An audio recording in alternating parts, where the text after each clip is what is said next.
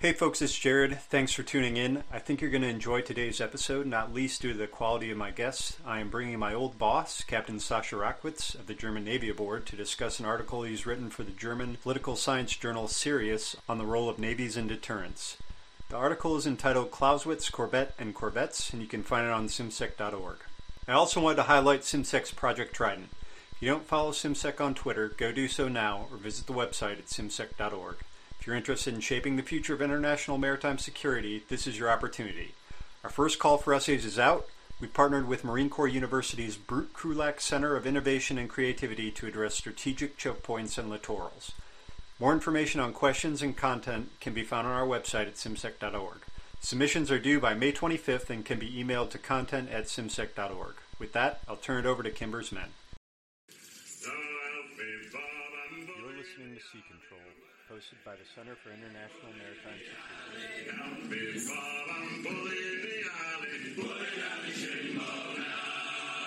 Aloha shipmates and welcome back aboard Sea Control. Today we're talking with the German Navy's own and my former boss, Captain Sascha Rackwitz. Sascha recently published an article, Clausewitz, Corvette, and Corvettes in Sirius, a German political science publication. We're hoping to publish an English language version on Simsec here in the next couple weeks. Sascha, welcome and thanks for coming on. Thanks for having me. Before we start, would you mind introducing yourself to our listeners? Yeah, as you said, Sascha Rackwitz. I'm an active Navy officer, German Navy, 29 years of service now. My background is in submarining. I was captain of a German submarine and commanding officer of the German submarine force. Until quite recently, as you said, I was a military professor at the German Command and Staff College in Hamburg, teaching naval strategy and operational art. And there I have the privilege of working with you. Thanks. And as a reminder, our opinions are our own and not reflective of any institution with which we may be associated. So did I understand that correctly? Have you moved on from the Führungsakademie? Actually, I'm in between jobs, so to say. I just left the staff college, the Führungsakademie, and I'm about to pick up my new job, which will be the Einsatzflottille 1, the Flotilla 1 in the Baltic Sea, as Deputy Commander and Chief of Staff there. Well, this article fits perfectly with your new job then. What I ask you too is, so it's March 29th, we're recording this. Topic on everyone's mind is COVID-19. How has that been for you over in Germany? Are you on lockdown as well? Yes, we very much are in Germany. So I personally, due to some early occurrences of COVID-19 at the Command and Staff College, the whole college was in lockdown for more than 2 weeks and had just resumed duties last week, but saying that everybody in the armed forces as well as in Germany is pretty much in social distancing. Home office is what we're all trying to do. The armed forces are trying to limit presence as much as it can. So we're working in shifts. We're working in what we call eased up formation, so to say, trying to have as few people in the actual commands as possible and still keep up our overall presence and readiness. And how's it been for your family? I'd imagine this is a lot more togetherness than you've experienced given your naval career. Yes, absolutely. Yeah, I think I've never spent as much time with my family as I have in the last couple of weeks. Schools have closed down in northern Germany already a couple of weeks ago. So we have 3 children. Our 2 boys have been home for more than 2 weeks now. Now we just started Easter holidays, so they will be home for the coming weeks again. And even our daughter had returned home. My daughter's in the Navy as well, and even she had returned home for most of the time. So yes, we have spent a lot of time together, only leaving the house for the absolute urgent shopping and long walks, and spent a lot of time playing board games and watching movies and all those things, yes. Thanks. So we'll start in on the article here, and I don't know if we'll have published in English by the time this goes to print, so to speak. And unfortunately, only a small part of our audience is German speakers, though it's growing every day. So before we do anything, I wanted to step through the article with you. You presented a number of theses here, but I'd like to start with the premise that the U.S., Chinese, and Russia actually view the world through a similar prism here. Why do you say that? Yeah, but before, this is actually really the premise I stop. But I think it needs some explaining before somebody gets a heart attack and saying he's comparing United States policies with Russian and Chinese policies. What I'm trying to get at is that there's no denying, whether we like it or not, that those three pivotal powers, the United States of America, China, and Russia, all as their paradigm see great power competition as influencing how the powers interact in the coming future. The American audience now will perfectly know this if you read through the United States security strategy and defense strategies, but also if you read through corresponding Chinese and Russian papers, official papers. It is always defining the international system in the future as that competition between the United States, Russia, and China. So it is a critical question for us, Germans, Europeans, who are not one of those three pivotal powers. Where does that leave us? How do we come out of this great power competition? Obviously, and this is what I want to make perfectly clear, comparing U.S. and Chinese and Russian policies does not mean that we do understand those as being, I'd say, morally equivalent. In no way that, but they work from the same paradigm, which is kind of a zero-sum understanding of the international system, and that sits obviously a little awkward with those smaller powers, with the Europeans, especially with the Germans. So let me ask, how do the Germans view the Chinese and the Russians? Well, I think quite differently. 2014 and the Russian aggression against Ukraine and the annexation of Crimea was a watershed moment for German security politics. Quite a lot has changed since then. It was that wake-up call that the arbitrary and violent moving of borders in wider Europe was still a possibility. And that premise that we had lived on since the 1990s, that this is a very much rules-based order we're living in, and that we can discuss everything out, that this was not the case, that there were actors around the table who are willing and capable of using military force to pursue their political goals, which is in that case Russia, and pretty much very close to our own borders. So this was a wake-up call, and as you all know, that there has been a lot of change, especially in NATO. NATO reacted quite quickly, starting in Wales, in the summit of Wales, and then the further summits, Warsaw or Brussels, and so on. And so has Germany. So defense investment and the defense budget in Germany has, I think, almost doubled since the time of pre-2014, especially in investment terms. So Germany has pretty much understood the hard security challenge that Russia is posing to Europe and to the transatlantic community, to the Western democracies.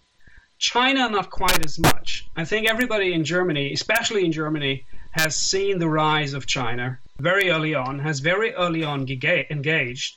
German industry had engaged in the Chinese economy already back in the 1970s, especially German automobile industry has very, very early on recognized China to be a substantial market, a potential economical power. So that was not overlooked, but it was always, and to an extent is still only seen as just that, as an economical challenge.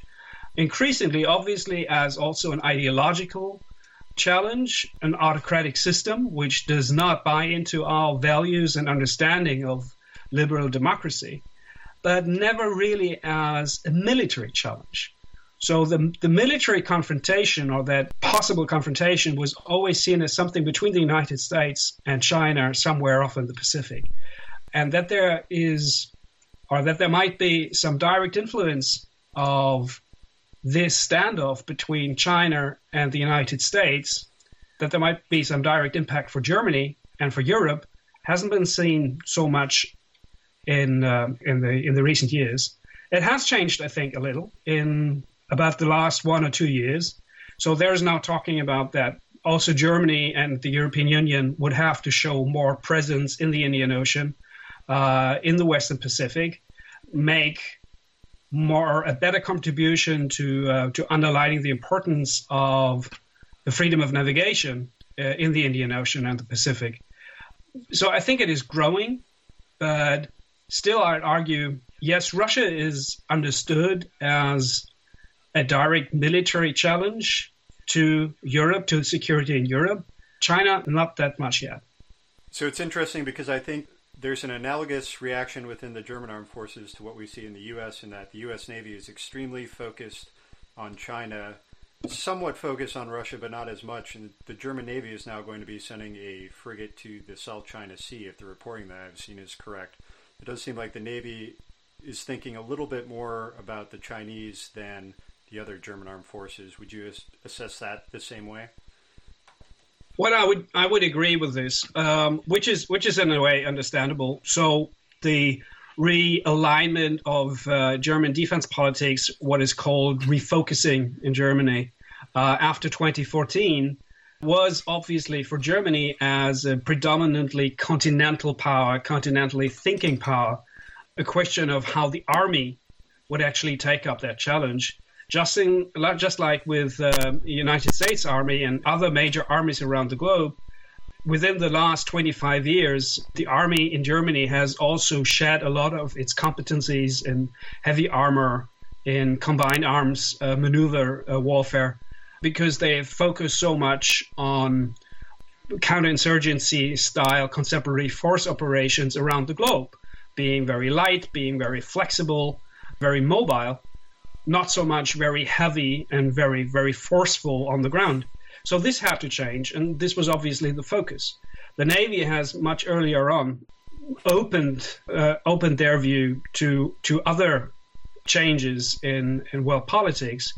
Already in 2016, the chief of the German Navy has put in a programmatic speech, so to say, where he said that there were three major thrusts, three major tasks, mission sets for the German Navy. In future, one would be, so to say, conventional defense up in the north, which would be defense, three-dimensional warfare against a symmetric adversary, vis-a-vis Russia. That there still remain all those missions and operations. We're still bound in crisis management, which were mostly around the African continent, in the Mediterranean, Eastern Africa, Western Africa, Gulf of Guinea. But then he already said, we have to pay attention to what is happening in the Indian Ocean. The Indian Ocean being that link between the European waters, Mediterranean, Atlantic, and the Pacific, being of the utmost importance economically as that byway for Europe. So, yes, I would argue that the Navy has earlier looked towards China, towards what is happening in Asia, with a rising China becoming one of the, most probably the two superpowers of the future. Is the 2016 speech that you're referring to, is that the Wilhelmshavener Rede? Is that the one I'm thinking of? Exactly. That's the Wilhelmshavener Erklärung that Admiral Krause has held in 2016. Exactly. You said one other thing in your earlier answer about the German view of the Chinese and Russians that really caught my attention. It was related to the defense budget having doubled since 2014. One of the things that gets talked about the most in the American press, or whether it's by the current administration, is about the percentage of contribution of GDP towards NATO. And as the Germans have progressively increased their defense budget, they're also chasing their own expanding economy. So that percentage of GDP, it's very hard for Germany to drive it up. And I'm kind of wondering now, as we watch the impact of COVID-19 on the economy, if that number is suddenly going to climb sharply as different countries' economies contract here. Any thoughts on that? Well, I don't want to look into a glass orb here. We do have two sets of numbers. I think what you just say just pretty much points out how little helpful the whole discussion of that 2% GDP question is, because, as you said, Germany has been one of the countries which has been constantly chasing their own GDP, never being able to catch up, though increasingly investing in defense. And there is only so much money the whole system can actually absorb. It doesn't make much sense to throw even more money if the whole structure cannot absorb it. And now you see, with an economic crisis coming on the ensued of the COVID crisis, that you will see that most of the countries will have it much easier, perhaps, to reach the 2% targets, which doesn't help anyone in the context of defense capabilities. But we do not know yet. Many countries will have problems if actually finding the money to budget a lot of defense programs they've had pre-COVID-19, because there will be much more pressing and urgent expenditure programs after COVID-19. So I wouldn't want to bet any money on how this will end up, but it just shows again that we do have to pay. We do have to do more about our defense capabilities. You can just talk about Germany. Yes, we do, and though we've come a long way, we're not there yet. But the 2% question was never very helpful, I think.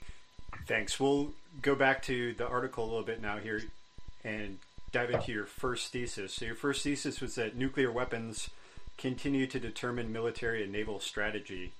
How so, and how do the Chinese and Russian approaches differ in this respect? Yeah, I started off with that first thesis in the article.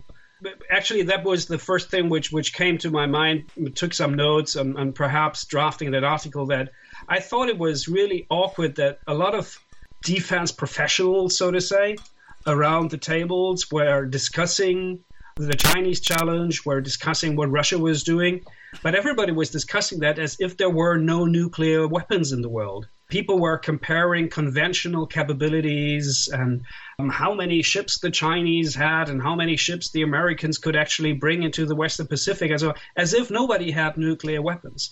And I always brought back into the discussion that you have to discuss those things differently. We're not discussing some crisis management operation as we have in the 90s and 2000s.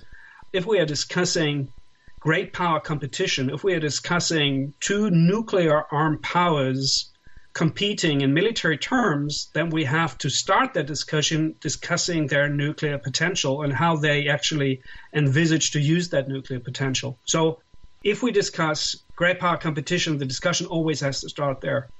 And what I see is that, especially in Germany not being a nuclear power, and with nuclear weapons being such an awkward topic nobody actually really wants to discuss, that there is a lot of ignorance around nuclear weapons. It is the whole discussion of nuclear weapons and nuclear strategy is left for specialists, both on the political side and military side, as well as on the academic side, where you can read loads and loads about game theory and how it all changes, but that rarely ever reaches the realm of those people who actually phrase policy decisions and actually work with that. So this is my argument. I said, we got to get that back. We got to return to a point where we discuss nuclear strategy and actually analyze what powers say about their nuclear arsenal as a starting point for our discussion, what conventional military power can actually do in that situation. So could you describe for the listeners how you view both the Chinese and the Russian policies? Because they're pretty sharply different, and I think you made a compelling argument that they use their nuclear weapons and either threat of use or non-use to achieve different ends. Yeah, my starting point is if you look at Chinese policy papers, then China is very, very outspoken that they have a no first use declaratory policy, which means China expressly says they will not use nuclear weapons first, and they will not use nuclear weapons against a non-nuclear state. The interesting thing is that very many people in Germany, at least, but I think so across the world, who are skeptical about nuclear weapons would always argue this is something which we would love the United States or Great Britain or France as the Western nuclear powers to adopt as their declaratory policy as well, a no first use policy. But if you look into it a little closer, then you realize that that no first use policy is not actually something which should calm you, but it is rather the other way around. By this no first use policy, China is in fact trying to isolate, to make an escalation of a conventional conflict in their near abroad in the Western Pacific actually possible. How so? They try to separate the possibility of a military conflict escalating into nuclear war by saying, well, it's not us. We would never do that before. So the obvious addressee is the United States. With a no first use policy, China is actually arguing that if it should come to a military confrontation in the Western Pacific, we will not pass this threshold to nuclear first use. This would be for the Americans to do. So at the same time, and here we now come into the question of what does it all have to do with maritime potentials and conventional powers, by trying to separate conventionally the Western Pacific from the United States, by isolating that strategic area, and at the same time their no first use policy, they put a very pressing dilemma on the United States, which is either of passing that threshold, which is obviously not a very, very auspicious outlook for the United States, because you will always have to then put up the question, how can a nuclear escalation be actually controlled and confined to a two-actor situation only? So what would the Russians, for example, do in a nuclear confrontation between the United States and China? So you would actually open the box of Pandora. Or if you do not cross the nuclear threshold, then you would have to use only conventional means. And here we come into the area of the Western Pacific against a by now forbidding, or at least that's the propaganda, forbidding conventional arsenal. So you would have to pay a hefty price actually to enter that area and to actually bring conventional means to the front. Or the third option would be to let the Chinese use military power in their near abroad as they see fit. But that, in turn, with the U.S. partnerships and alliances in the area with Taiwan, with South Korea and Japan, would then pay nil and void on all American alliances and partnerships around the globe if they refrained on fulfilling their pledges in the Western Pacific. So this is basically what the Chinese are saying. So, okay, we don't use nuclear weapons first, but we make it so costly for you to not use nuclear weapons that you can either get a bloody nose, and we do not actually know how bloody that nose would be, or you will not be able to meet your obligations with your partners and allies in the Western Pacific. The Russians, on the other side, do, I think, the same thing, but totally on a different track. So the Russians do not have a no first use policy. The Russians actually say, we will use it first. The Russians actually show it to us every other year when they do their large-scale exercises, which regularly end in the use of a small-yield nuclear weapon, which they use in what they call a de-escalatory strike.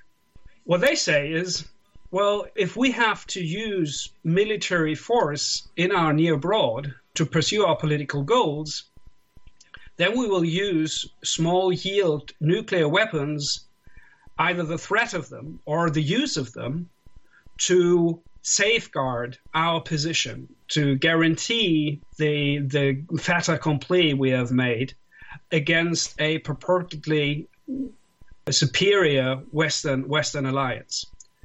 So, as we see, both powers, China and Russia, use nuclear weapons actively in their stratagems to try and make conventional war possible and try to hedge it against getting out of control and becoming an uncontrollable nuclear confrontation, which would then actually make their gains impossible. Thank you. So you paint kind of a catch-22 for the United States as the third power in the discussion there. And we'll talk now a little bit about your recommendations for countering it or counterbalancing it. Your second thesis was that anti-access area denial isn't a sea denial tactic, but rather a means of sea control. Can you explain that? Yeah, if you go on from those two stratagems which we just discussed, you do realize that maritime the maritime domain plays a critical part in both of those stratagems. For the Russians, it is the Baltic Sea. Okay, for most American listeners, the Baltic Sea is more a lake. I think it is smaller than Lake Superior, I think, altogether. But still, it is a maritime domain.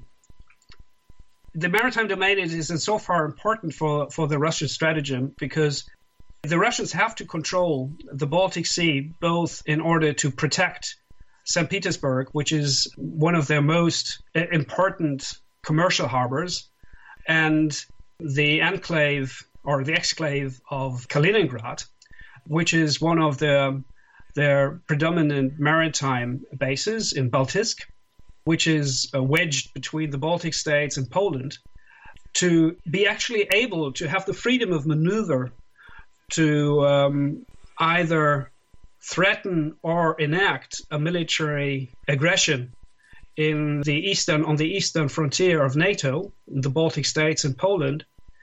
The Russians do have to control the eastern part of the Baltic Sea, the Gulf of Finland, and the eastern part of the Baltic Sea east of the Isle of Bornholm. Why is that? First of all, because they have safeguarded their sea lines of communication between the exclave, Kaliningrad, and St. Petersburg on the one hand. Secondly, because they obviously have to cover their right flank, which is to the sea, if they want to operate through the Baltic states and actually want to grab some territory in the Baltic states, because we are talking about a littoral area where the whole of the theater of war could actually be touched from sea. And so controlling that area is absolutely critical for the Russians. And that's exactly what they're doing. If we look at what the Russians are doing with that integrated, systemized approach of modern anti-air and modern anti-surface weaponry, which they've put up in the St. Petersburg and Kaliningrad area with very, very long-range anti-surface cruise missiles and the new A400 Triumph air defense systems. What they try actually to do is to control that area of the Eastern Baltics. It is not just Sea denial. Sea denial would not be enough for them.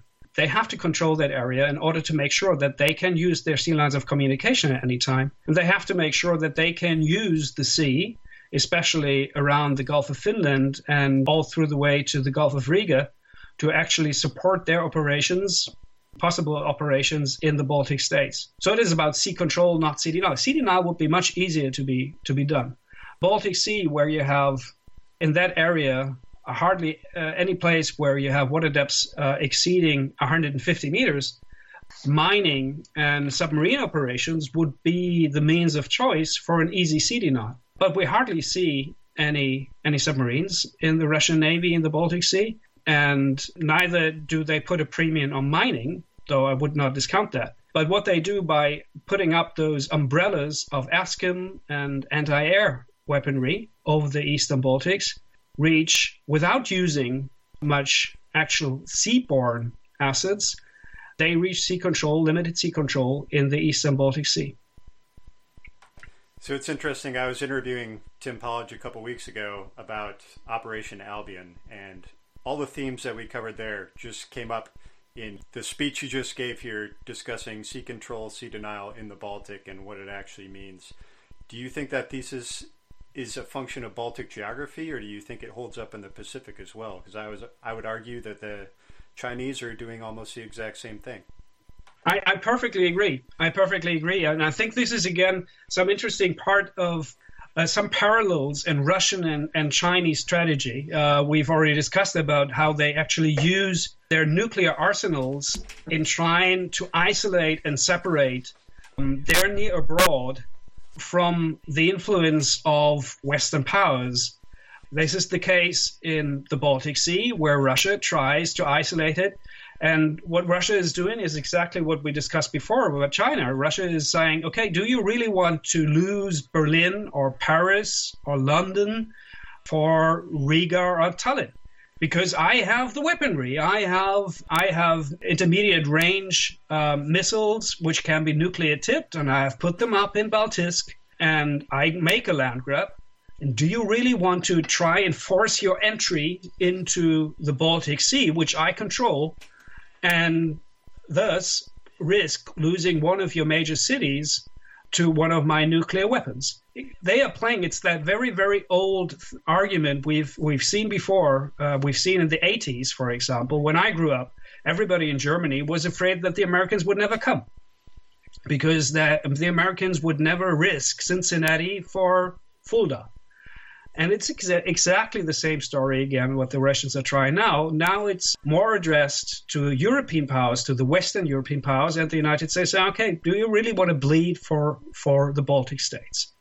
And this is why the Baltic Sea is so important for them. And the same is true in China, right? So I'd argue the Chinese try to separate the Western Pacific from American influence in that case by putting up that price tag and saying, okay, do you really want to cross that threshold to nuclear confrontation, or do you really want to use a number of carrier strike groups to our weaponry?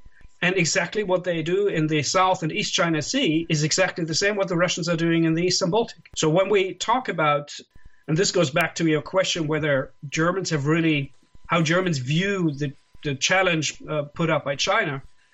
When Germans discuss the illegal land reclamation that Chinese have done in the South China Sea, when the questions of infringements on the United Nations Convention of the Law of the Seas in the South China Sea are discussed in Germany, most Germans always discuss it in economical terms. So they try to get their hands on the resources, on fishery rights, on fossil fuels, which might be found in the South China Sea and so forth. I do not think that this is I do not think that this is the most important part of why they actually do this. This is part of their quest for sea control in the South China Sea. By coming up with their installations on Fiery Reef, they just try to extend their sensor and weapons range out into the Western Pacific beyond the first island chain in order to make sure that they have sea control within the South China Sea. And so that the United States Navy would have, again, as we said before, would have to pay a hefty price in order to contest that sea control in the South China Sea, in order to come to the aid to their allies, whether it be Taiwan or then, in that case, Japan or Korea. I think the United States Marine Corps has perfectly understood that and has written, I think, an excellent document with the planning guidance of the Commandant of the Marine Corps, which I have given my students to read and said, read it and read it again and try to understand what the definition and understanding of sea control, which is at the basis of the Commandant's planning guidance, that the U.S. Marine Corps is turning their doctrine on its heads. And I think we kind of have to do the same, which is to say the Marines do not use a sea control which has been fought for by the Navy for amphibious operations or with their amphibious means. But on the other hand, to the contrary, they will join the Navy in fighting for sea control and opening a sea area, in that case, the South China Sea, the East China Sea, to open that area for the Navy to actually be able to project power again. Because currently, or this is at least the Chinese stratagem, they simply prevent the Navy from projecting power into the South China Sea area. And the Marines are trying to open that again. I think it's a brilliant piece of thinking which has gone into their planning guidance, which should be read more often in Europe, I think. Yeah, I've loved the planning guidance. I've had the opportunity to speak to a lot of U.S. Marines about it. And the other thing that we see here is that planning guidance has just spurred an explosion of writing by the Marine Officer Corps as they envision new possibilities with that guidance. And now I'm trying to remember the exact name for it, but the force structure planning behind it has also been released, which I think is going to produce even more writing from the Marine Corps Officer Corps. Your final hypothesis was that the most pressing operational problem in the Baltic isn't actually maintaining sea lines of communication. What would you say the greatest problem there is? Well, I think obviously the after 2014, and once the Russians started to very openly put up that threat to the Baltic states in their recurring exercises, which I've just spoken about, the question was on the table, obviously, how do we actually, one, make possible that the Baltic states, if they should be blockaded by the Russians, that they can actually survive. We should not forget that we're always talking about how to reinforce military forces, but there's a couple of million people living there who could be strangled by any Russian aggression in the area. So how do we keep those Baltic states alive? How do we keep the sea lines of communication to the Baltic states open? Two, how do we reinforce those tripwire forces NATO has in the area, the enhanced forward presence in the Baltic states? How do we reinforce them? How do we supply them? How do we get that spearhead force, the very high readiness joint task force, the VJTF of NATO, how do we actually get them into theater? So naval forces were early on, most prominent amongst them, obviously, the German Navy, because the German Navy is the biggest NATO Navy in the Baltic Sea, was quickly to argue that, okay, we have to focus on how to open the sea lines of communication, how to keep them open, how to keep that lifeline, that umbilical cord to the Baltic states intact. I don't want to say that this is not important. Of course it is important. But I think we make a big mistake. We only focus on sea lines of communication and how to protect them and how to reopen the Baltic Sea for NATO. Because if we do that, we have already missed in one of those critical tasks we have, which is to contribute to deterrence. So that goes back to the whole, and I hope the listener might understand now how those arguments, how those theses build on each other. So if the Russians, if their whole stratagem rests on the assumption that they could actually have enough power for a short while to force a decision on the eastern border of NATO and could then actually hedge whatever they have won on the eastern flank by the threat of use, by threatening the use of nuclear weapons before the overall conventionally much superior NATO has any chance of actually reinforcing and reintroducing forces into Europe.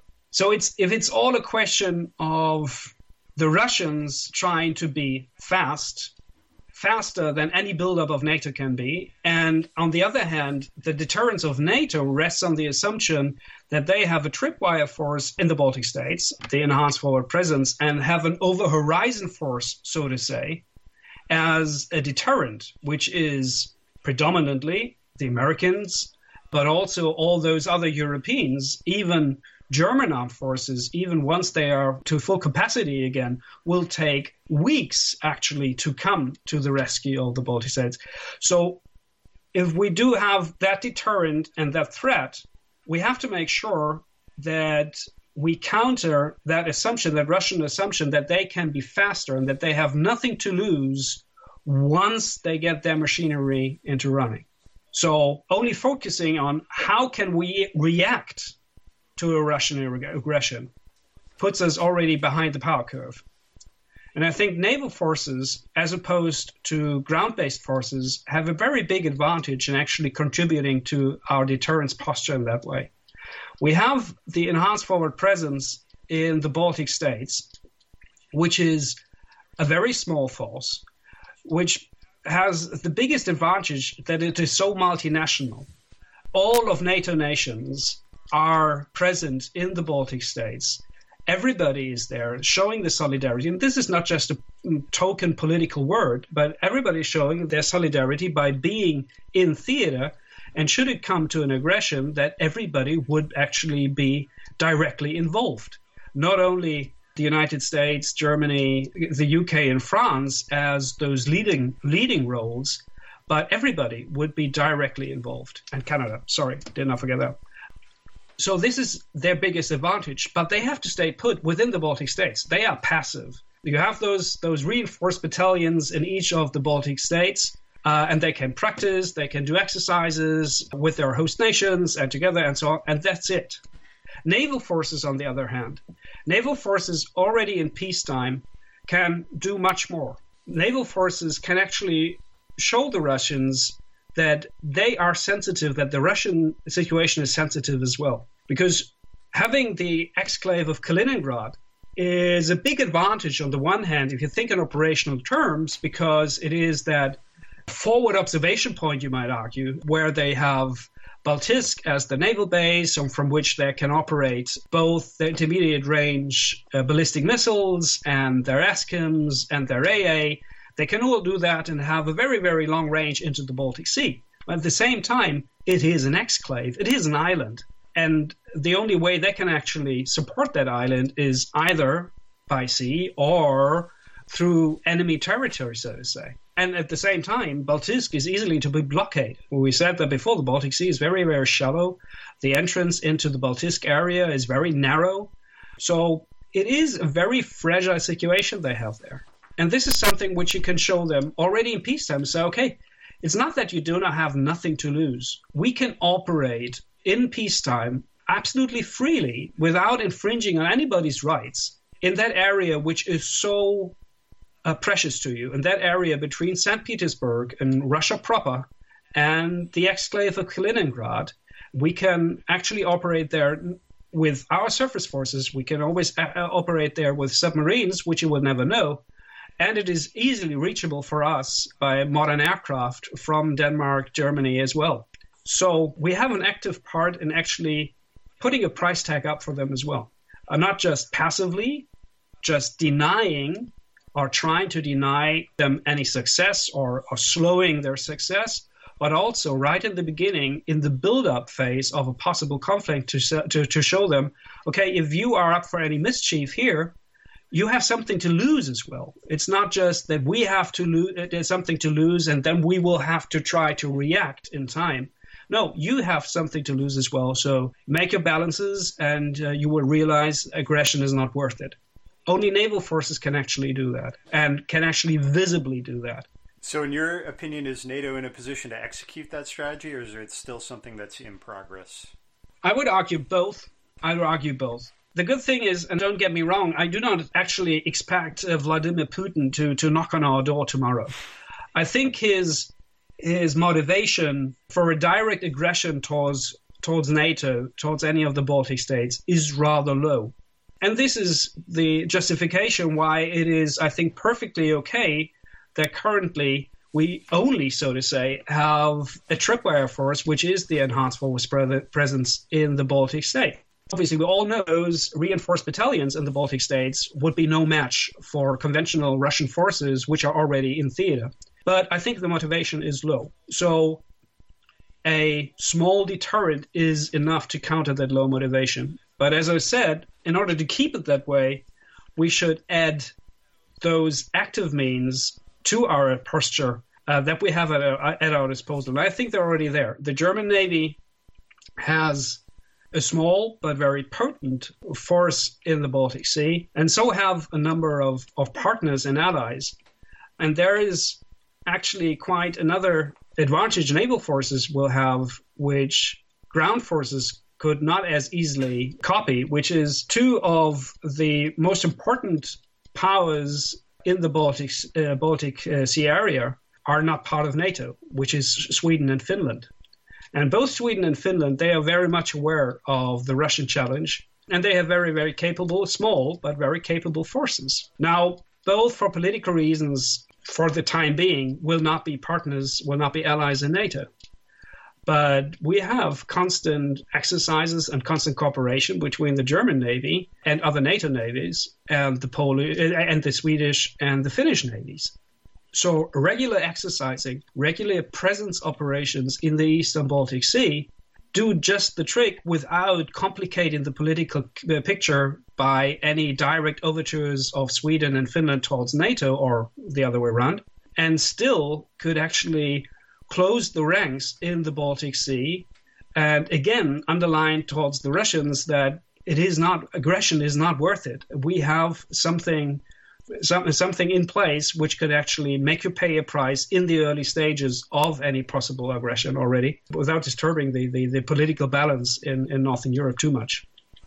Thanks, Sasha. I think we're out of time here. Do you have any final closing thoughts? Otherwise, we'll sign off for this one. No, so I say, what's the first time for me in a recorded interview. I hope I've not spoken too much gibberish. I just hope that reading through the article, once it might be published then on SimSig as well, will clarify a lot of what incomprehensible things I've just said. Not incomprehensible at all. I would like to thank my guest, Sascha Rackwitz. Sascha, can we find you anywhere online? Are you working on any other projects? No, not for now. Now my next project is my next job, which will have a lot less to do about writing and teaching. So I will see whether I have the time again to put something in writing. No, I'm not a regular poster on anything. I follow everybody, but I do not post. So I know I'm the worst nightmare of all of you out there on the blogosphere. But I will have a look whether I can change that in the future. Yeah. Now, we would look forward to that. So thank you to our listeners for tuning in, and we'll see you next week.